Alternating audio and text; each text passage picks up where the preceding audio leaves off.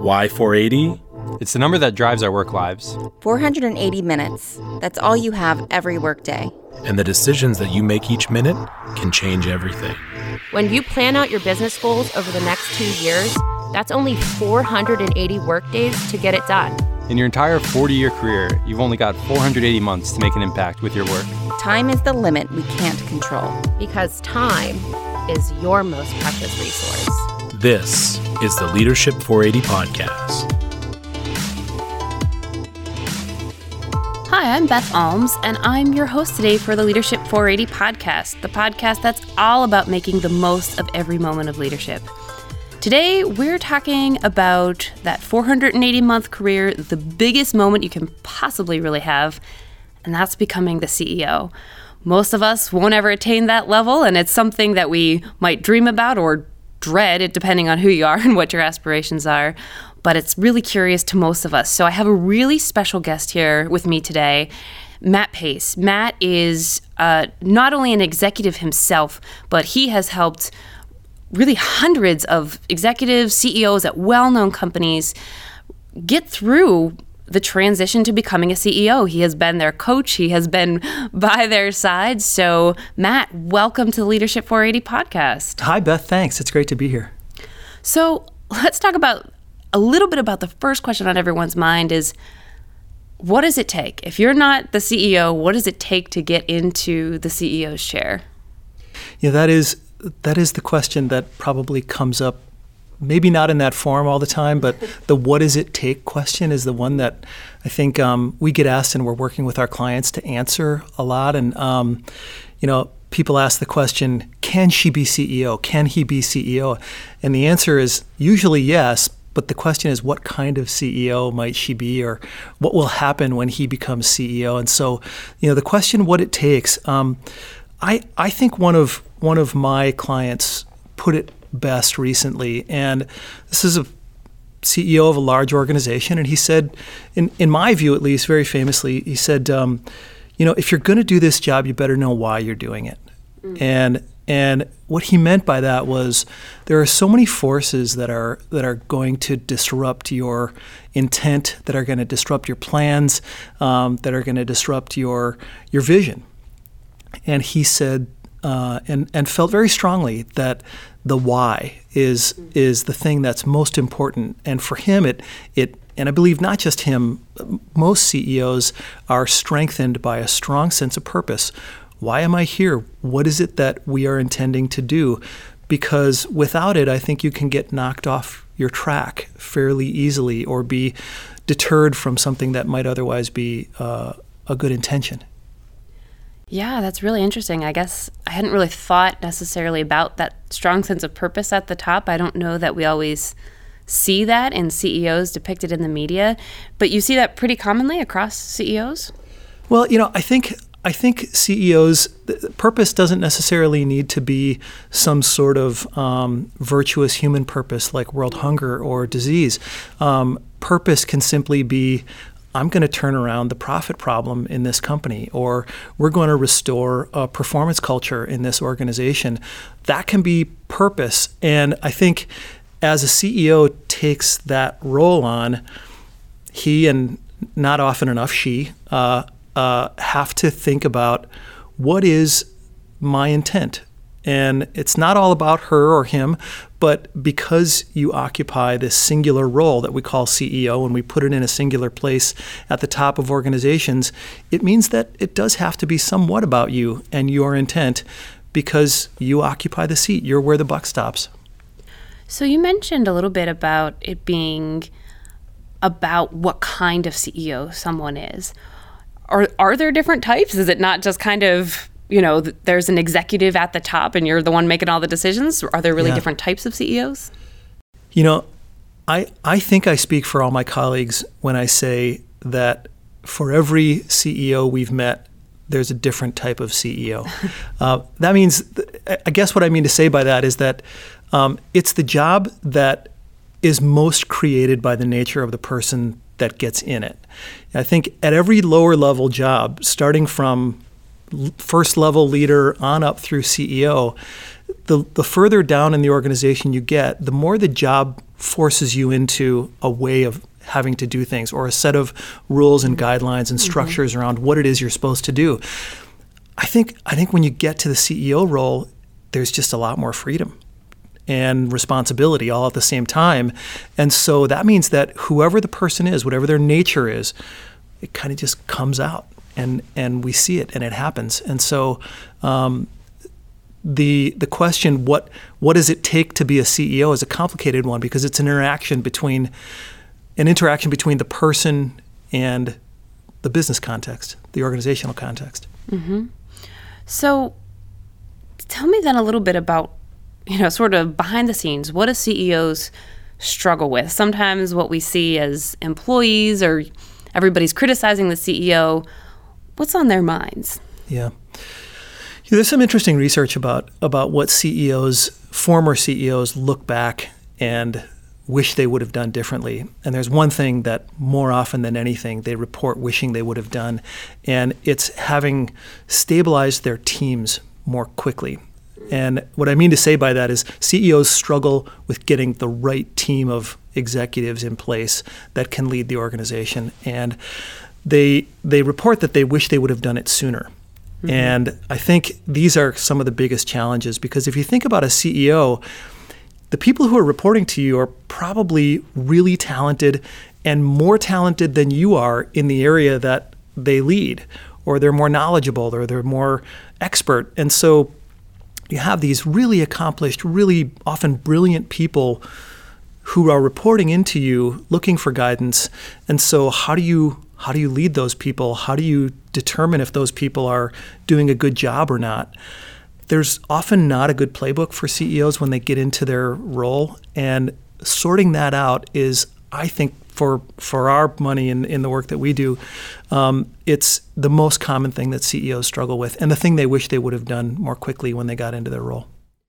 Why are they struggling with that so much? What makes it so hard to put their team together?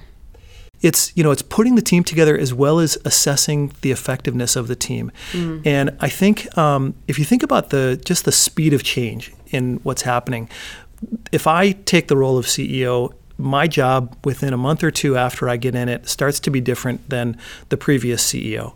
And then another month or two later, it's even more different. And so this rolling change and evolving priorities and the business context changes. So that means everybody's role is shifting and assignments are shifting. Mm-hmm. And as a CEO, you have to determine, for example, what does empowerment mean? Better yet, what does accountability mean? How do I hold people accountable? And what's the way I do that? So we sit down, you and I, if you're the CEO and I report to you and you say, Matt, here's what I expect of you in the next annual cycle. And maybe I'm the chief marketing officer, and you don't know as much about marketing as I do. I'm a marketing guy. So you might be saying to me, Matt, what kind of goals do you want to set? And then together, you and I have to arrive at what we think the right level of expectation is. What are the accountabilities that we have? And that's complicated space. There's no one saying, here's how you do it. Here's what winning means, other than the standard lag measures that we're all very familiar with. So setting some of those really big measures, like we're going to get more leads in our business, or we're going to get more traffic to our website. Those are easier to determine than things like, am I managing this person on a day-to-day basis in the right way? Mm-hmm. So one of the things that I have always wondered about is, honestly, the CEO role just looks exhausting to me. How they are not just tired every day. They seem to find some kind of energy. I mean, do you see that with CEOs, or do they just have more energy than the rest of us? I would say both are true. We do see fatigue with CEOs, only in private moments. You don't see it publicly. CEOs are, I think, as we know, well known as people who tend to have a natural amount of energy, because it is 24/7. There is no turning the job off. You don't go and just disconnect for 2 weeks if you're a CEO. I suppose there are some who can manage to do that, but for most CEOs, the business never stops, and the challenges never stop, and the need for your attention and your quick reaction never stops. And so I think most people tend to come into it, and it does tend to draw a person who is energized by the frequency of it.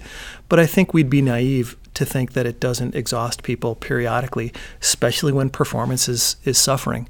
If things are going well, I think most CEOs would tell you how fun it is. It's when things aren't going well and they continue to not go well and the challenges continue to mount that CEOs can find it exhausting. And I'm interested about what you said about what they show publicly versus privately as well. So, a good part of my own career has been in public relations. And one of the things that I have noticed and has caught my eye in the recent years is this growing trend of what they call activist CEOs, where they really have this huge public-facing role. The old rules used to be that, you just stay out of everything. Stay out of any kind of scandals, stay out of any kind of discussion about politics or really anything. And that's no longer true today. It's kind of more this 360 scrutiny, both from the media as well as from just social media. You're on display all the time. So can you tell me a little bit about how CEOs are handling that or how that's changed their experience? It's such an important topic for CEOs, and I think it's one that causes a lot of CEOs to lose sleep because things like social media are so daunting. How do I become a social media expert? And what if I'm not one? Does that expose me even worse than if I try to be one and I'm not a good one? These are tricky subjects, and talk about there being no playbook. I mean, for goodness sake, how do you teach a CEO how to be a good social presence? So I think the first thing that a good CEO acknowledges is probably that you're always on. There is no private moment anymore. There is no moment when you can stop being a responsible face to the public. Private conversations have gotten so many people into trouble. Maybe there is no such thing as a private conversation anymore. But I think the other thing is that I don't think you have to be an activist CEO. I know some CEOs are in business sectors where that's probably more challenging than others. But I think the CEOs who tend to be the most effective are the ones who are showing everyone that they're listening and they're open, and that doesn't mean they have to agree with everyone or pacify everyone's point of view. They have to have a point of view that makes sense, that has a true north, and that represents the values of an organization and where the employee population is, wanting to go and is consistent with their mission as a business. I think if you are prepared to be transparent in that sense, you probably can find a way to navigate all this stuff without having to be an expert or without having to feel as though you're constantly under scrutiny. So let me ask you a little bit about CEOs who have surprised you, maybe what they seemed like publicly or what your first impression, maybe they, then when you had a coaching session with them, they reacted differently than you thought, or maybe for better or for worse. Yeah. Have CEOs surprised you? They have, and they do a lot, Beth. It's so interesting because if there's one thing I think I've learned over the years, it's not to think I know all that much about what the answer is for a CEO, because, we've seen a lot of CEOs be successful and we've seen a lot of them fail. I think it's really dangerous to think that you have an answer to how to be successful. Maybe an example that would kind of bring it to life. There was a healthcare CEO that I worked with, and he was leading the organization through a very difficult period, financially, culturally, a lot of organizational upheaval. And in the midst of that, they, as a senior management team, decided to get some feedback. There was just enough cultural upheaval that they felt like it was necessary to do some 360 feedback, so they did. And this CEO went and got feedback from all of his colleagues and a bunch of his direct reports, probably 25 or 30 people who weighed in and gave him feedback. And boy, did they give him feedback. So on the day that he and I sat down to go through his report, he had not reviewed it when we sat down to do his feedback session. He hadn't even opened it up.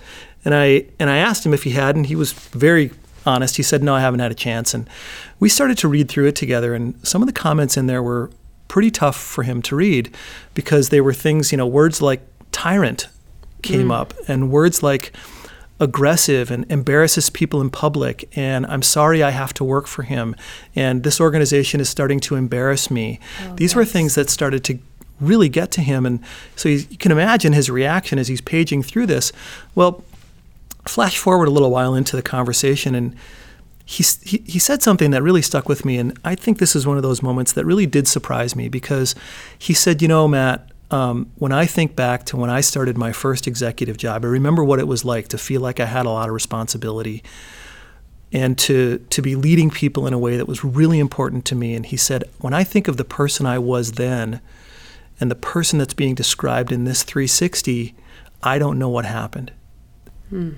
And he was frankly stunned by his own slow morphing of his behavior and his approaches. And the more we talked about it, the more he started to share that over time, the tensions, the pressures, the things that he felt like were his responsibility began to get to him, and his optimism started to erode, and his sense of possibility started to erode, and that caused him to believe in people less than he used to. Wow. And so he had been this guy earlier in his career that it's the guy everybody loved to work with.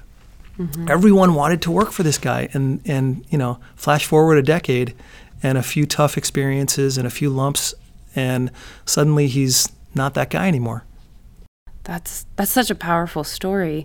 I don't know that we think about the fact that the CEO used to be, somebody working alongside everyone else, and a really different, maybe well-liked, and then with the pressures of the job just start to get to you. And it kind of brings up a thought, too, as well, that, I see so many articles, things, designed for aspiring leaders, for maybe even the entrepreneurial types who looking at, here's how you get to be CEO, and, they're sort of cheesy. This is the one habit you need to be just like Elon Musk. And this is, if you eat this for breakfast, you're basically, you're going to end up running GM or something like that. And it's those kinds of things. Now, obviously, that's not going to work for everybody, but are there some common habits that CEOs share, or things to think about if you do aspire to lead a company? Yeah. There's some, I do think there are. I don't know if I can pick them off a shelf and say it's this habit or another habit, because if you go back to what you and I were saying just a little while ago about how the CEO job is the one where the person makes the job more so than the job makes the person, right? So if the person makes the job, that means, I think each CEO has to find, what's my habit? What's the thing that I can do consistently, that I need to do consistently, and that I need to display for our culture, for our business? What am I trying to change? What am I trying to lead? And I think the sort of the sprint to the finish oriented mindset, or something that's more of a burst of energy, is less likely to accomplish results than something that's more consistent and steady and incremental and devoted to a cause in ways that can enable some patience as well as some steady movement forward. I don't know if I'm saying that very well, but I think the CEOs that we see that are the most respected, the ones that hold their jobs the longest, the ones that deliver the most results while they're in their roles, or have the most impact in the tenure that they serve, are the ones that commit to courses of action and stick to them, but don't require them to be these big giant accomplishments in short periods of time. That's a big ask, because some CEOs face desperate situations where they don't have time, and they have to try to produce a big action in a short period of time. And that's just a challenge that, it's hard to prescribe exactly what to do for someone in those situations. At least a prescription that's a generic one is not one that would be useful. But if you think about habits, as you said, there's a habit or a small set of them for each person that's unique.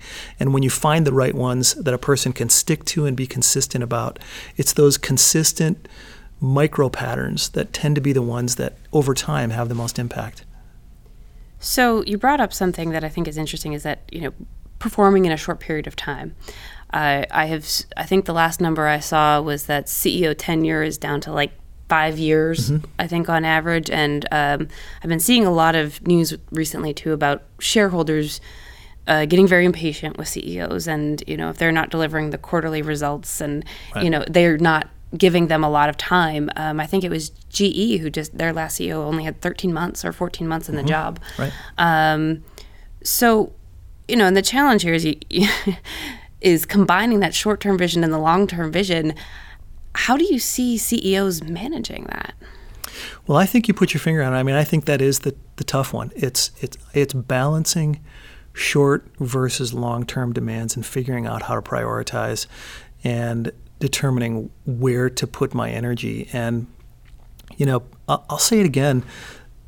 A lot of times the job of CEO is such it has this spotlight on it, and we sort of imagine it as this exalted position at the top of an organization, and some of them are celebrities, and they get talked about a lot, and we profile them in all these ways as though there's this magic aura or there's somehow a different species of human being that shows up in the CEO job. But these people are just as human as the rest of us. They're just not able to show as much humanity because we're watching them so closely and scrutinizing them so much. So in many ways, I don't want to act like we're feeling sorry for CEOs all of a sudden, but if there is one thing that does constrain their behavior, it's all of us watching all the time.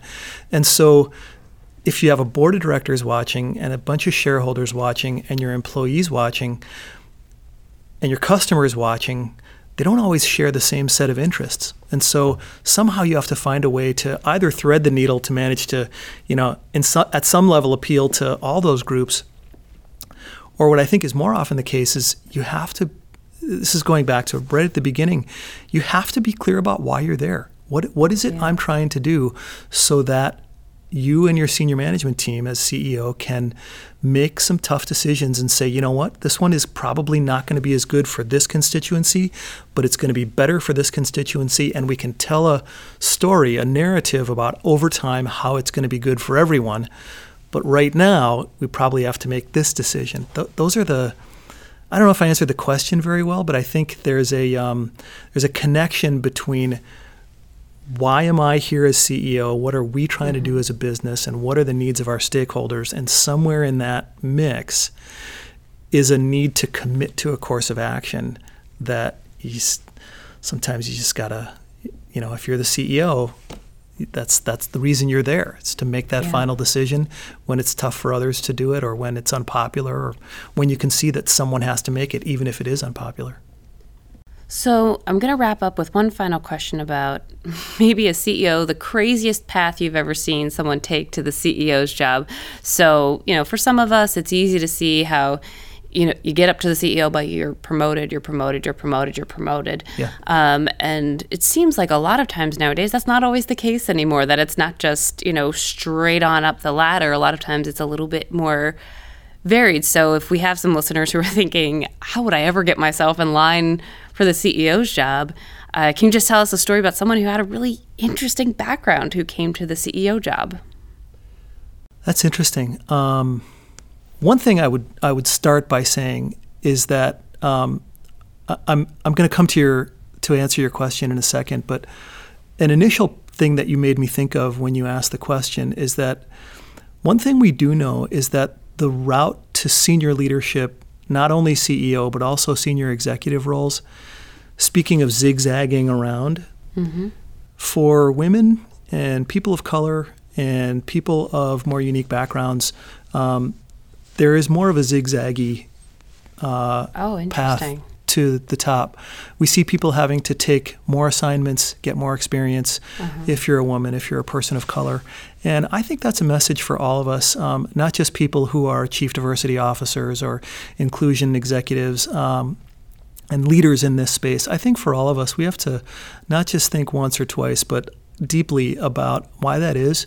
What are we doing in our organizations to enable pathways that cause us to notice talent or notice capability sooner, and particularly in ways that are not the traditional ways. So and I think maybe I'm meandering my way to an answer to your question because we even have some data at DDI that shows that people who rise to the top of their organizations tend to come from some functions a lot more than others. They tend to come from finance. They tend to come from operations. They tend to come from sales. They tend not to come from human resources. They tend not to come from some of the more non-traditional pathways, but we have seen some people. I already heard they don't come from marketing and PR. I've already heard the bad news, Matt. That's right. They don't. But if you look at a Mary Barra from General Motors, Mary has a background that is not the traditional background in the engineering and design type of background. And I think by all accounts, Mary Barra has done a terrific job at General Motors. Hasn't been perfect. They've had a very challenging set of conditions that they've faced during her tenure, and I think that's not likely to change. It's not going to get easy for General Motors, but she's a player who comes from a more varied background and from some of the non-traditional space. And in a place like General Motors, where the old term used to be, we're looking for a car guy. That's literally a term that, if I go back a couple of decades, we were asked to help, not General Motors, another automotive company, to find car guys. That's just the term itself denotes the fact that we have an opportunity to be thinking and looking for capability in spaces where it's not necessarily expected. And I guess another point, Beth, is that if you look at data, we simulate the job of CEO for our clients, and we have our client candidates for CEO go through a day and a half or full day simulation of a CEO role, followed by a series of interviews, and we talk to their colleagues and we find out what their managers have seen from them in the past, and we put a profile together. And what we don't find is differences by function, for example. What we don't find is differences by gender. What we don't find is differences by ethnic background. People are capable to do the CEO function in equal measure across all these different groups. And so I think our tendency to choose CEOs from traditional functions and backgrounds comes from the risk that boards of directors and shareholders don't want to face. They want some sort of known quality. Or known quantity, I guess I mean. Something that is experience is the one you hear all the time. We want someone with experience. Except we just know that experience is not as good a predictor as skill and as the right disposition. These things are better predictors of who's going to succeed in those roles. So if I were an aspiring CEO, what would be the skill or the thing best to do that sort of puts you in that position for getting the CEO job someday? That's interesting because, I'd be naive if I said you didn't have to get noticed. Right. Because you do have to find yourself into roles where people can notice you. And that's another thing that we as professionals, for example, HR professionals, we can help people get noticed. We can help work with our senior managers and our CEOs and our senior executives to say, what are the programs and processes we can put in place that cause us to notice people that might not otherwise be noticed? So, back to what to advise someone, I think raise your hand, volunteer, put pressure on, by your curiosity and your questions and your desire to be involved, put pressure on your professional players, your HR players, and others who can help you find ways to get involved, to get seen, to get noticed. A healthy organization finds ways to see performance, to see people do things that are outside their comfort zone. And if there's an asset that I think every organization would be well served to go look for right now, it's curiosity and people who are eager to find their way into challenges that they've never experienced before. If you can find that and harvest it, you have a good chance to build talent, and that's what everyone's having trouble doing right now.